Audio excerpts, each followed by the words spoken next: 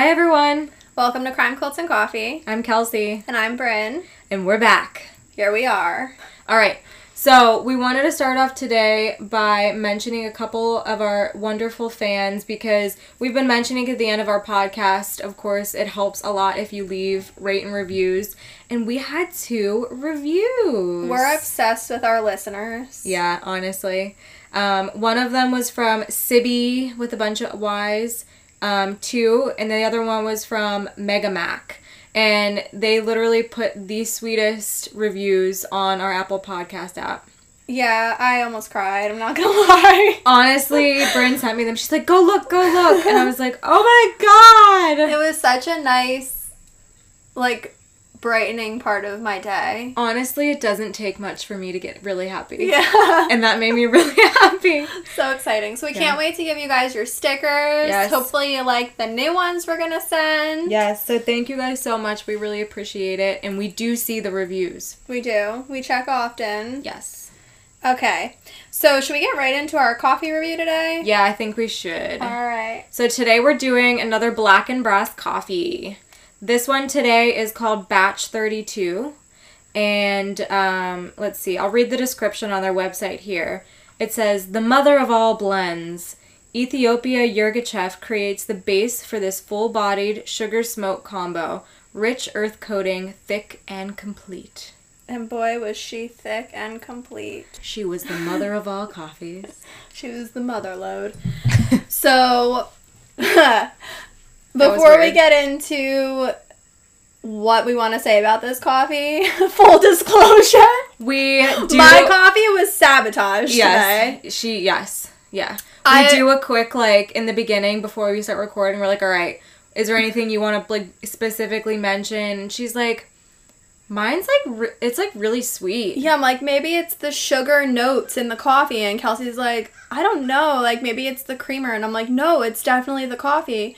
And as I'm sipping, I look at the bottom of my cup and I'm like, what the fuck is that? I thought there was an insect or something in there. Yeah, and I show Kelsey and I'm like, well, this is why it was so sweet. Carson sabotaged my coffee and put a full fucking Reese's peanut butter cup in my coffee, and it's just melted at the bottom of my cup. It's literally just been marinating for the past 10 minutes with warm coffee, so it's completely melted. I'm surprised you didn't say, why doesn't it say peanut butter in it? No, I didn't taste that at all, though. I mean, from what I tasted, the coffee is absolutely delicious, but we're gonna rely more on Kelsey's review today since my coffee was altered. Sabotage. Sabotage! No, I really, really like this coffee. We are thinking that the blend is more so of a medium to dark roast blend. Mm-hmm. But I'm gonna come out and say it. I'll give this one an 8.5. Ooh. Yeah. I really think they did a good job of explaining it when they said full bodied, because this is it is a full bodied coffee. It's not watered down at all. It's very flavorful. And we had talked about a coffee that was smoky in our last episode. And that one, we didn't like the smoky taste. It was more of a smoked, smoked meat. It was, that kind of taste. It was more it tasted like barbecue to me. Yeah. This one's not like that at all. Yeah. It tastes I can't honestly even taste a smoky note to it at all. Mm-hmm. I wouldn't have known, but before we read the description. Yeah. I like this one a lot. What would you rate? Do you want a sip of mine? Well, yes. Take a sip of my not sabotaged coffee. Thank you, Carson. He just wanted his 5 seconds of fame. He just missed me so much. He's like, I must leave remnants of myself. She knows I love Reese's. I'm going to put it in her coffee. And I saw him over there unwrapping them too. Seriously? I thought he was just downing them. Yeah. I can't believe he did that. That little sneak. Listeners, come at him because... Yell at Carson. This is your coffee review and he sabotaged it. No, don't. I love my brother, but that was rude. I would also give it an 8.5. Sipping... Oh, sorry, I got lipstick on your mug. That's okay. She's mouthing it's okay to me. I would also rate it an 8.5. I think it's a really delicious coffee and a coffee that I wouldn't get sick of after a while. Yes, it's like a good daily coffee. Yes. So we've reviewed Black and Brass before, as I'm sure you remember. Go back to episode 42 for, everything that we've talked about on there, like about their shop and about the people that we were in contact with and everything about them. And then we reviewed them again in episode 45 and 47. Woohoo. And I think we have one more from them coming. Yeah. So if you'd like to check them out, go to their Instagram at Black and Brass Coffee, or you can check them out on their website at blackandbrasscoffee.com. Go to their website. They have a shit ton of coffees and they look amazing. Oh my gosh, one's called Soul Sister. I think I need that one. How delicious. I wonder what the notes are in that one. I know. I'm going to look at it. I think I need to get that one just because of the name. All right, so are we ready?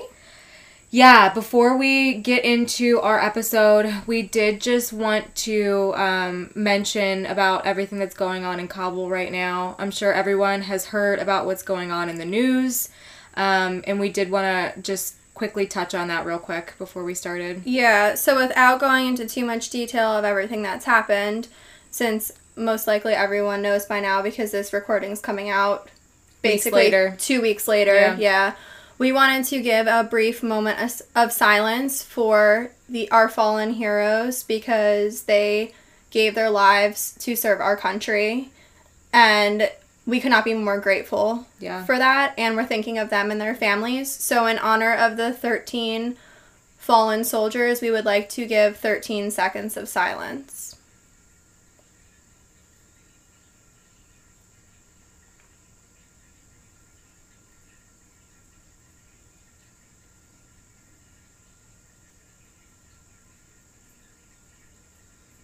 All right, you ready? Yep. So grab your coffee and have a morning with us. Okay, guys, so we are going to do a little something different this week for this episode. We're doing 2 different cases. It's actually 2 different stories of people that were, more famous in the spotlight and they were accused or have committed a crime. Mm-hmm.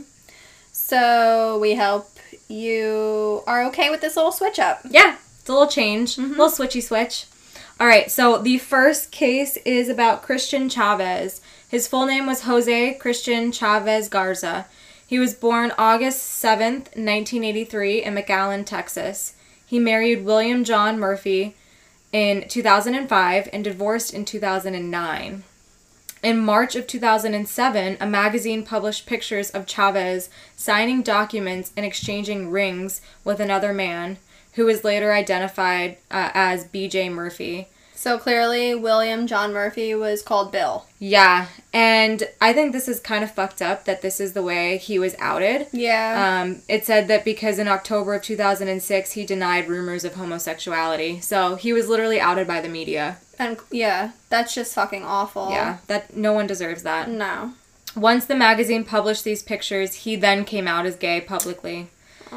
Chàvez is described as the first high-profile figure in Mexican showbiz to come out. Well, claps for him for that. And that had to have been a lot of pressure. Yeah, I don't like certain things about him, but yeah, I'm glad he was able to come out. Even though he was kind of forced to. Yeah. And this is a wiki quote. Quote, in an interview with Televisa approximately 3 months after his coming out, Chàvez said that the decision allowed him to, quote, begin a healing process in which I left things behind and began many wonderful things. Aww. End quote. So at least something good came out of him being publicly outed, as horrible and traumatizing as that may have been for him. Yeah. I don't understand how the media thinks it's okay to do things like that. Because they just want money. Yeah. As fucked up as that is. So now getting into his career, just in case people are listening who don't know about him. He was best known in his professional life for being a singer, songwriter, and actor. In 2002, Chàvez was cast as Fernando Fercho Lucena in the telenovela Clase 406. In 2004, Chàvez joined telenovela Rebelde. Did I do okay? Yeah, that was good. I hope.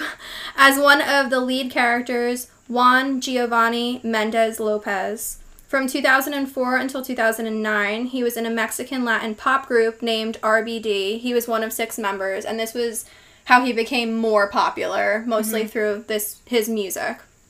This group became popular from the telenovela Rebelde, and made 9 studio albums. RBD was one of the best-selling Latin music artists of all time, which is insane. That's amazing. Yeah. He had international success, and the group sold over 15 million records worldwide, and to date, they have sold over 20 million records. Oh, really? Yeah. Wow. Yeah. I don't know why, but just his, like, whole background and doing the telenovela. Have you ever watched Jane the Virgin? Yes.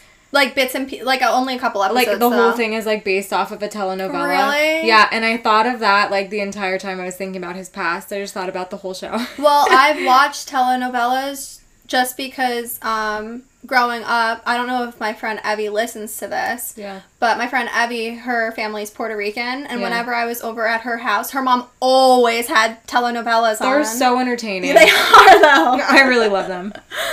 So, August 15th, 2008, RBD released that they decided to split up, went on one final tour, and then the band kind of just ended and dispersed. Yeah. June 2007, he appeared in the stage show Hoy No Me Puedo Levantar, and in May 2008, he was in Avenida Q. He actually also became a solo artist after the band's breakup, which I feel like that's like a Jonas Brothers move. Or a One Direction, Harry Styles type of move. True. He was like, I'm going to make something of this. Oh god, I went to sip this coffee and I see the Reese's at the bottom. Thanks, Cars. Reese's. Reese's. Gosh. Let's argue over it. I'm telling you, we're going to do a poll. Reese's or Reese's? Tell us what kind of person you are.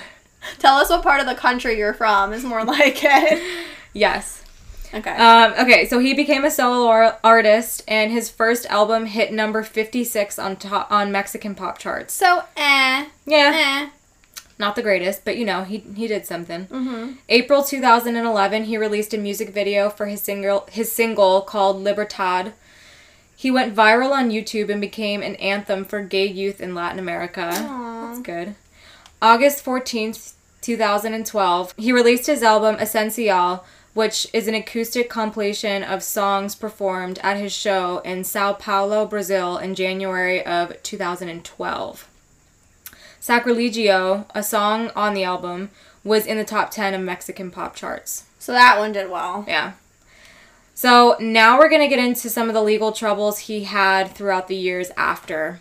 In April 2007, People in Espanol published a report that Chàvez and his then-husband, B.J. Murphy, had a physically abusive relationship.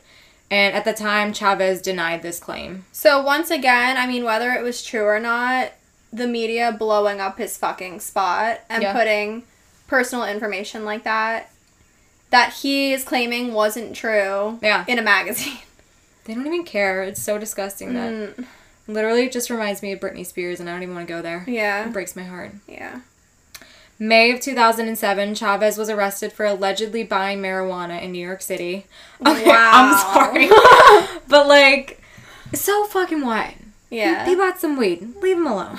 Oh my god. So, now we're getting into... He's probably smoking I know. to calm his nerves from all the anxiety that these magazines are giving him, putting his personal life out in the public. And now the media was probably like, he's also a drug addict. Yeah. Yeah, crazy. So now we're getting into, like, escalation, if you want to call it that. March of 2012, Chàvez confirmed that he was dating Los Angeles real estate agent Ben Stewart Kruger. February of 2013, Chàvez was accused of throwing a cinder block through a skylight at their apartment. Smashing through and thumping to the floor. Like, thank God someone wasn't standing under that skylight. Oh my god. For real, though. That is scary. You have to have scary. a lot of anger inside of you to do that. That is scary. Where he's like, fuck you. And just picked up Where the did he get the closest cinder thing. block? Oh my god. Oh my god, it's like Sabina and Ursula. The roof tile. We're circling She put back. the roof tile in her pocket. If you don't know what we're talking about, go back. I think that was episode 2 of our podcast. It was. That was literally still one of the craziest cases I've ever heard of, ever. Yeah. And I think about it all the time.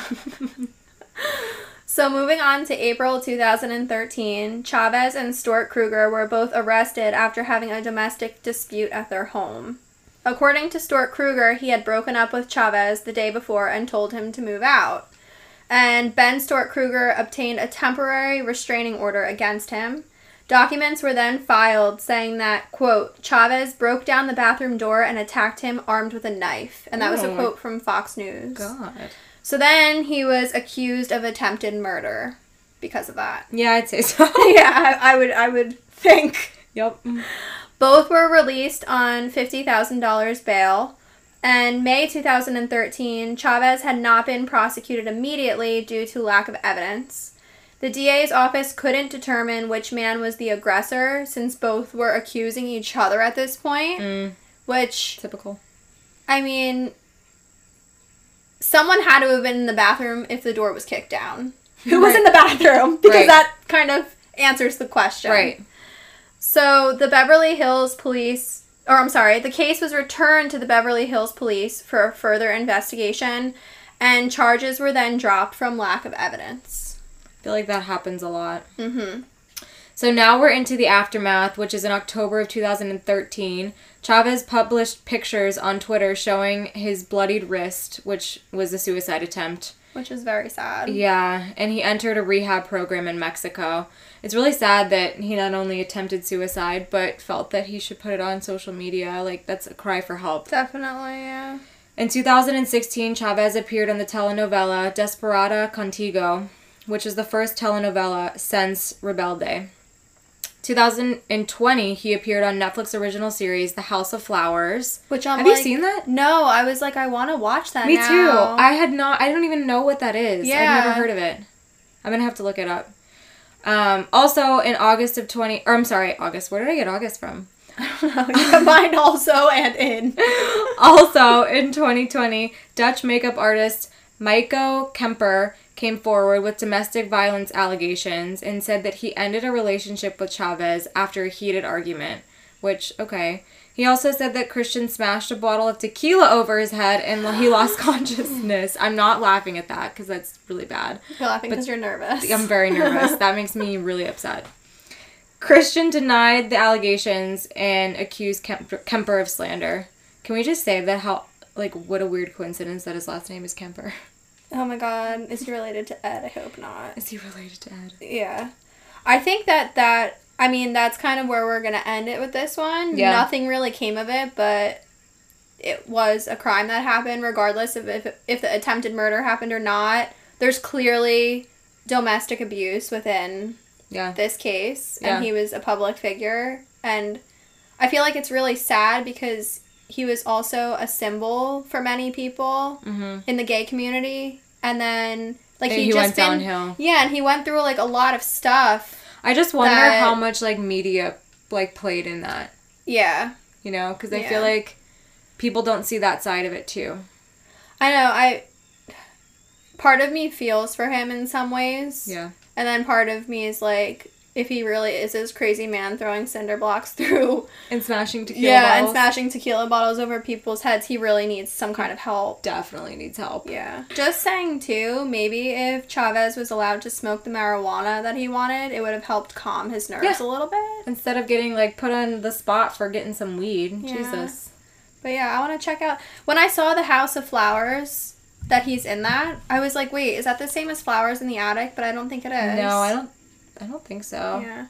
I want to look it up. All right, shall we move on to our next person? This one shocked me. This one's very cray. Yeah. So, the first one was much calmer than the second one. This one is all over the place, and it really threw me through the loop. And it can get kind of graphic, just saying. All right, so for this second case, we're going to be talking about Johnny Lewis. He was born Jonathan Kendrick Lewis, and he's credited in some films or shows as Johnny K. Lewis. Mm-hmm. So he was born October 29th, 1983. Oh, so is Chàvez. Weird. They were born in 1983. Yeah, weird. That's a weird coincidence. Yeah. He was born on October 29th, 1983 in Los Angeles, California. We planned that. Yes, we did. He grew up in North Hollywood and Sherman Oaks, which are parts of Los Angeles. He was the middle child of Michael and Devonna Lewis, and for most of his life, he was a Scientologist. That is interesting, and I'm terrified of Scientology. And I wonder if that played into part of what Yeah, was going on in his head. If you don't know about Scientology, look it up, but I'm not talking about it because I'm terrified that they're going to find me. Yeah. All right. So he was raised in a, quote, Jewish-oriented household, and his family also practiced Scientology. His dad and mom both did. His parents attained the highest available level within Scientology. So they were up there. Means they put a lot of money into it as well. Yeah. And Lewis actually left the Church of Scientology in his early 20s. So, don't know how he kind of made his way out of that, but he did. Yeah. He was an actor in TV and film, and many of you who are listening will probably recognize some things once we get to it. Yeah. A random fact, he dated Caddy. Catty Herring? Yeah, that's what he dated Katy Perry from 2005 to 2006. So getting into his career a little bit, he started off in guest roles in TV shows Boston Public in the year 2000, The Guardian in 2001, and American Dreams in 2002. In 2004, he was in the feature film Raise Your Voice alongside Hilary Duff, our girl Hilary Duff. Love her. She's just amazing. In 2005, he was in the film Underclassmen. He co-starred in the Fox series Quintuplets and guest starred in 4 episodes of Drake and Josh as one of Drake's bandmates. That's where it hit me. I was like, Hug me, brother. Literally, that's where it hit me. Yeah. I was like, oh. You're like, why does he look so familiar? He's from Drake and Josh in those 4 episodes. Yeah.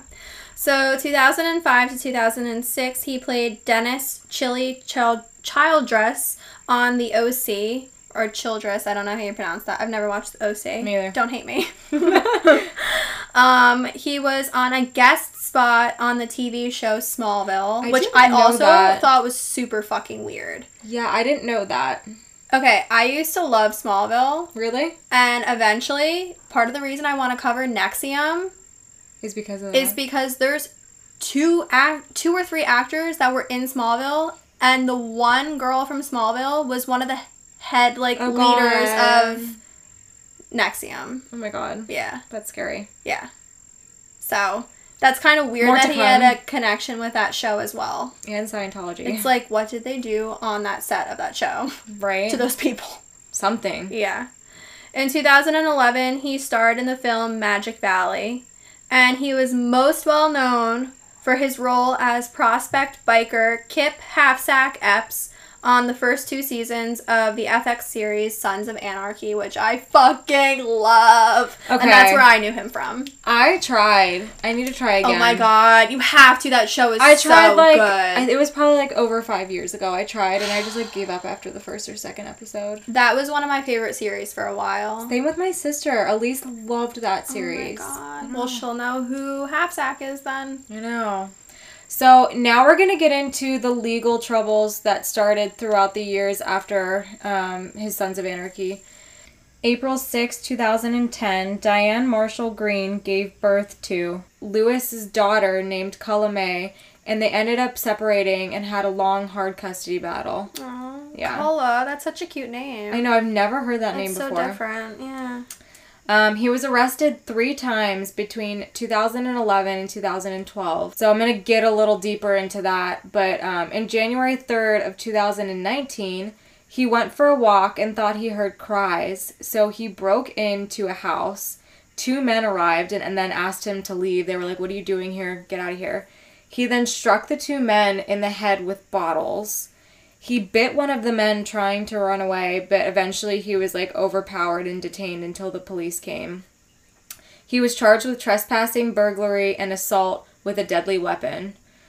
He was then sent to Twin Towers Jail and was in voluntary confinement on a psych ward for 72 hours. Wow. When he left jail, his family said he returned home a total wreck. His sister said that he had 2 black eyes, and she described him as I think it was a hurt forest animal. He was very it broke him. Yeah. Aww. Yeah. She said that he wanted to be in the dark all the time, so he kept the lights off constantly, and eventually it got to the point where he was turning off all the lights so much that he ended up diffusing the fuse box. Wow. Yeah. So that's with what happens, part of me is like, wow, like, you're fucked up. But then part of me feels for him if this was mental illness or something going on in his head that he could, you know? Like, I know. I don't know. The whole thing There's obviously something going on where he really needed some kind of help. And, like, leading up to the thing that happened at the end, it was all, like, little, like, not that these things are little, but it was smaller crimes like this kind of building up. Mm-hmm. He then attempted suicide by cutting his wrist after he was, you know, released from jail that time. Weird. Also, like, Chàvez. Yeah. Weird. That's weird that they're connected. Yeah. His family then kept an eye on him for a while, like, kept him in the house, didn't really, like, let him, you know, go out and do much because they were, like, protecting him. And then they felt that he was stable enough to go out. He moved to Santa Monica and purchased a man. This is when shit got weird. He purchased a man.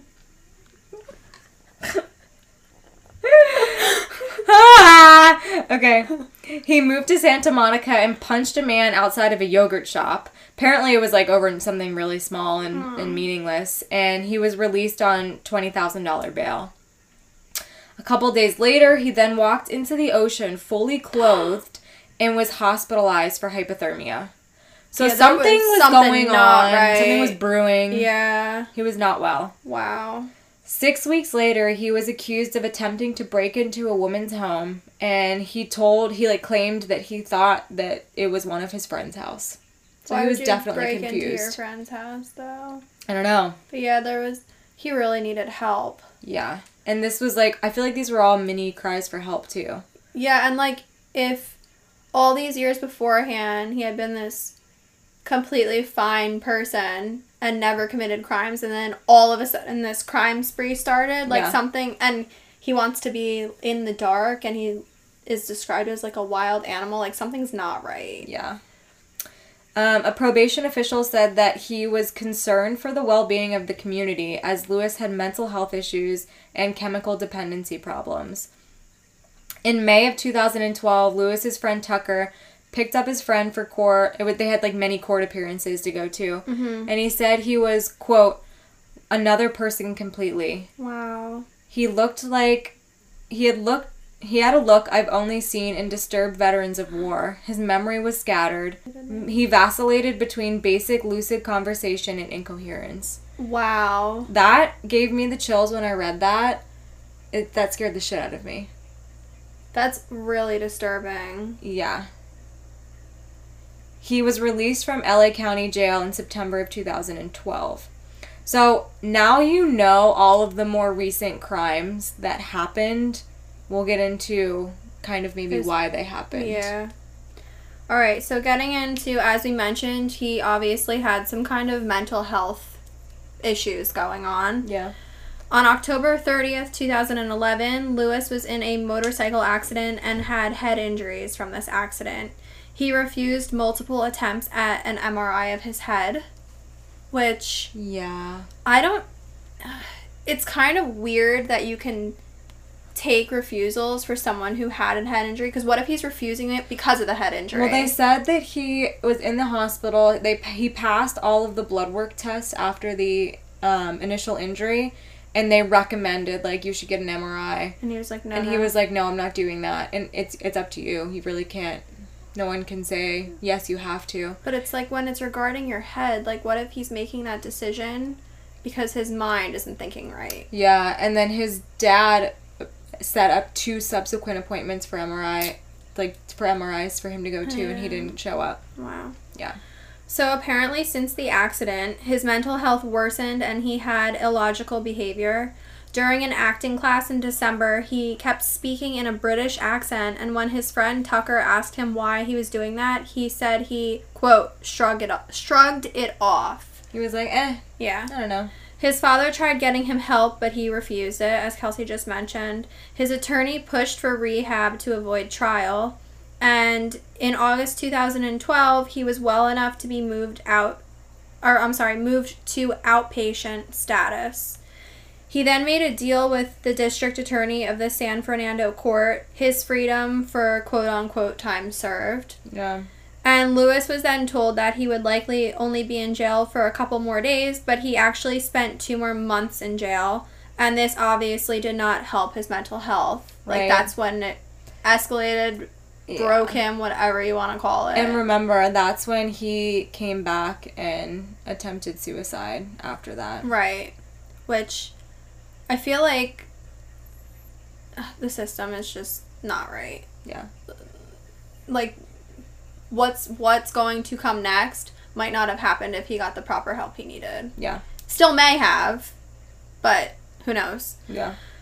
So now we're getting into the crimes and deaths that occurred. September 26th, 2012, 5 days after being released from jail, Lewis and 81-year-old landlady Catherine Davis were found dead at Davis's home. Davis was known to host a bed and breakfast for up-and-coming performers, directors, etc. A little background info on Catherine Davis. She was known as Miss Kathy by her tenants.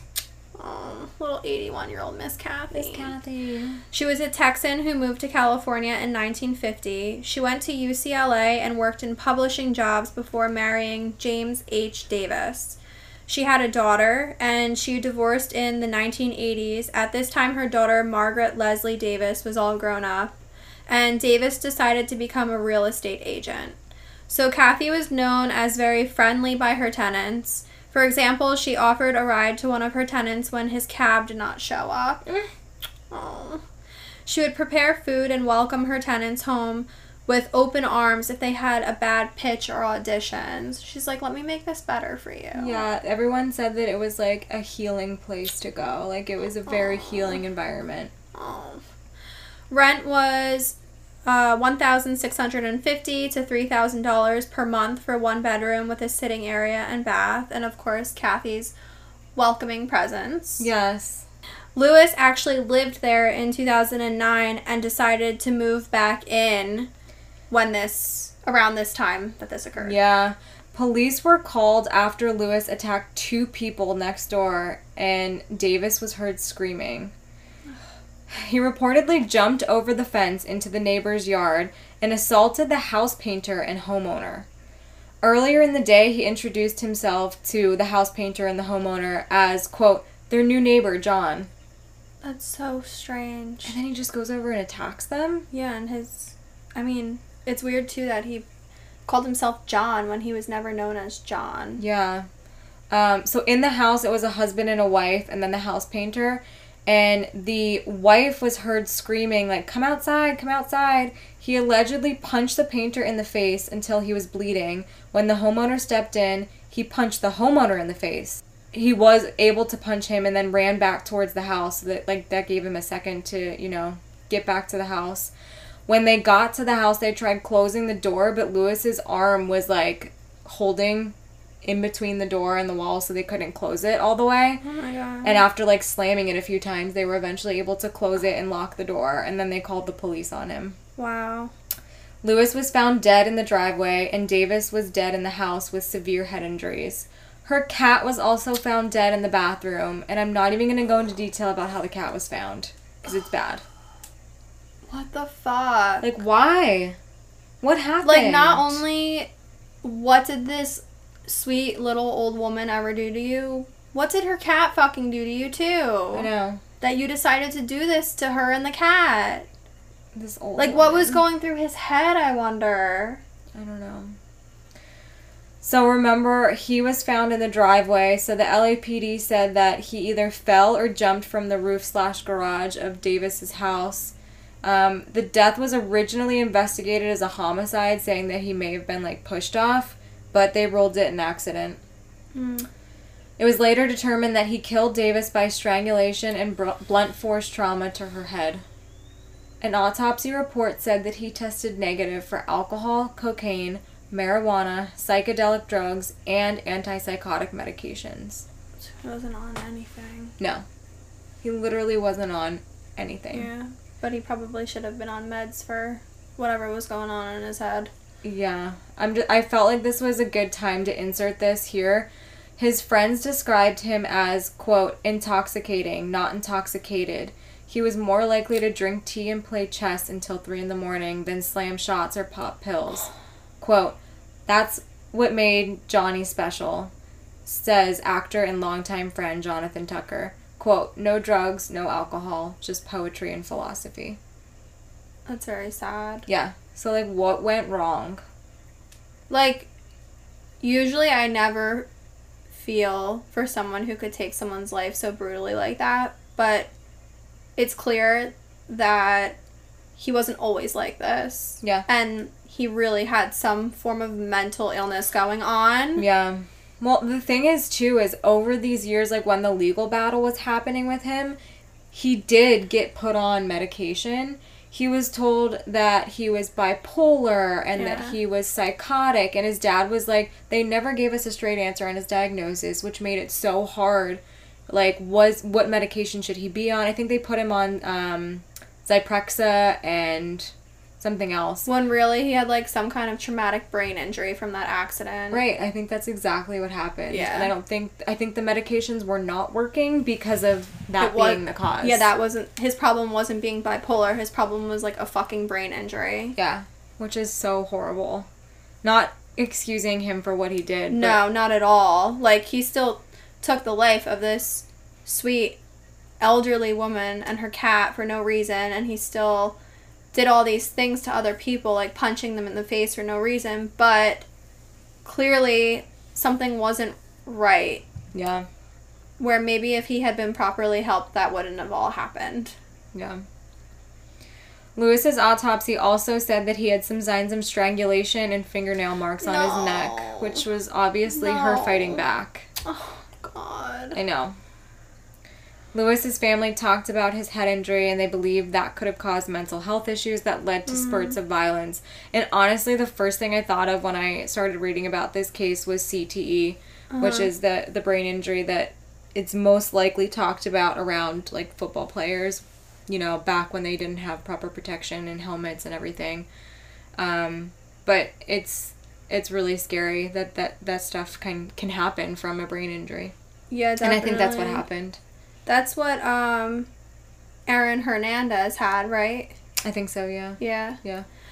So you had said that, I know outside of, before we started recording, you had said to me that can be seen after, like, post-mortem. Yeah, that's, I think, and don't quote me on this, but I think the only way to diagnose CTE is after, like, post-mortem. They can't do, like, a brain, they can't scan your brain and see, I think they can see signs of it, but it can't be, like, diagnostically confirmed until post-mortem autopsy.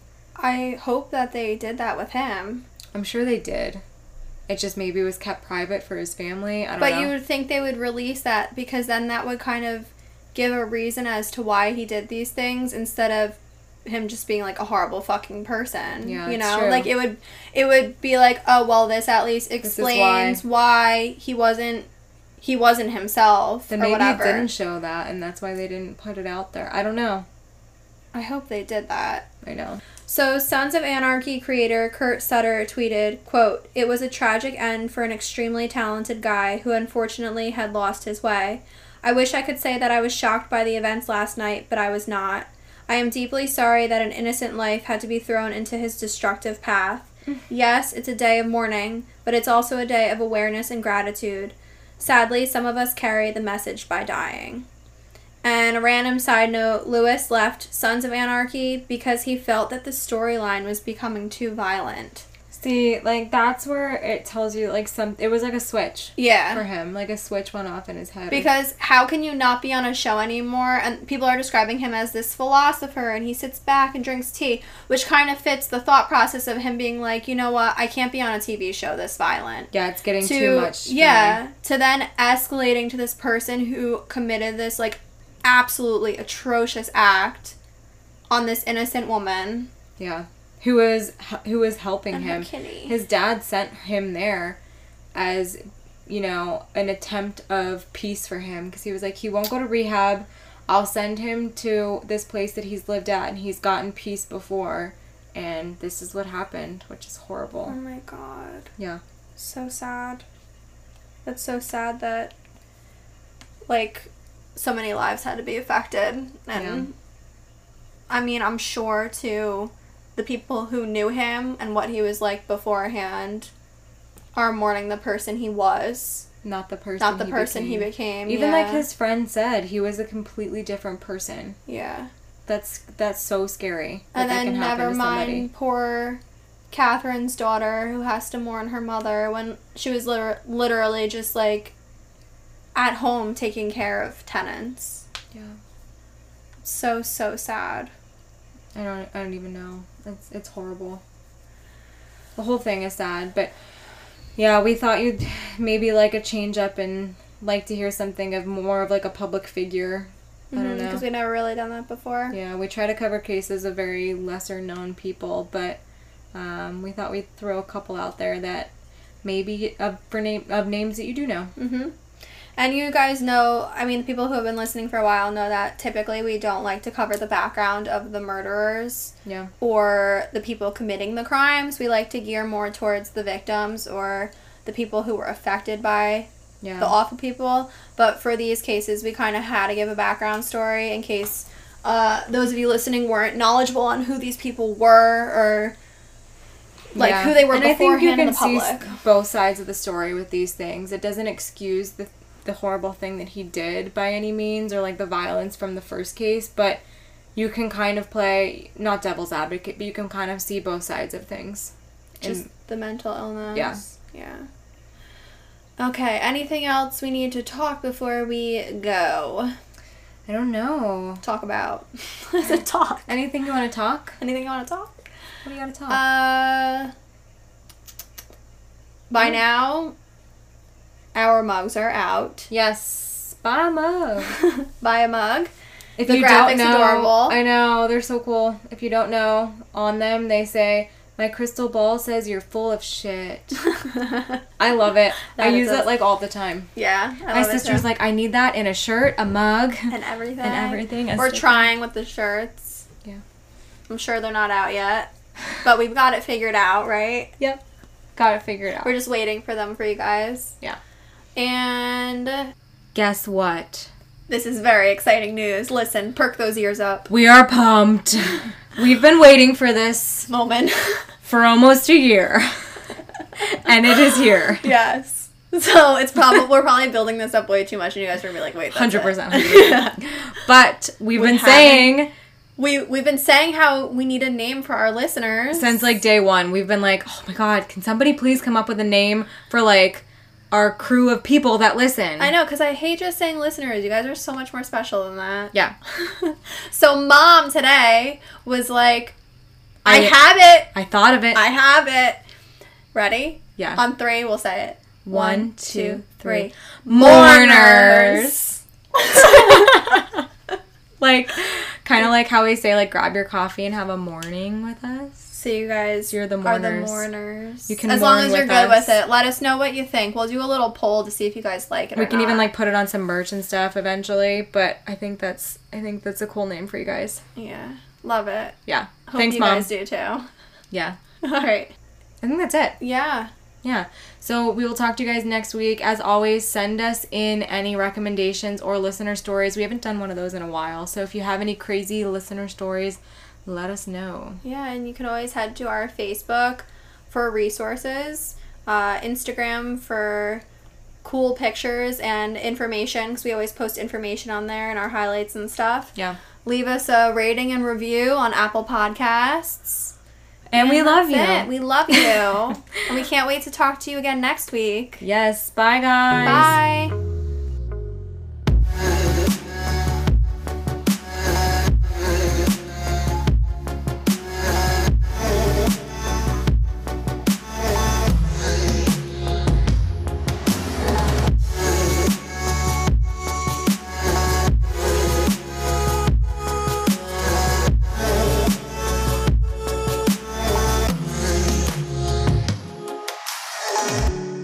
For more information regarding this case and our resources, follow us at Crime Cults and Coffee on Instagram and Facebook.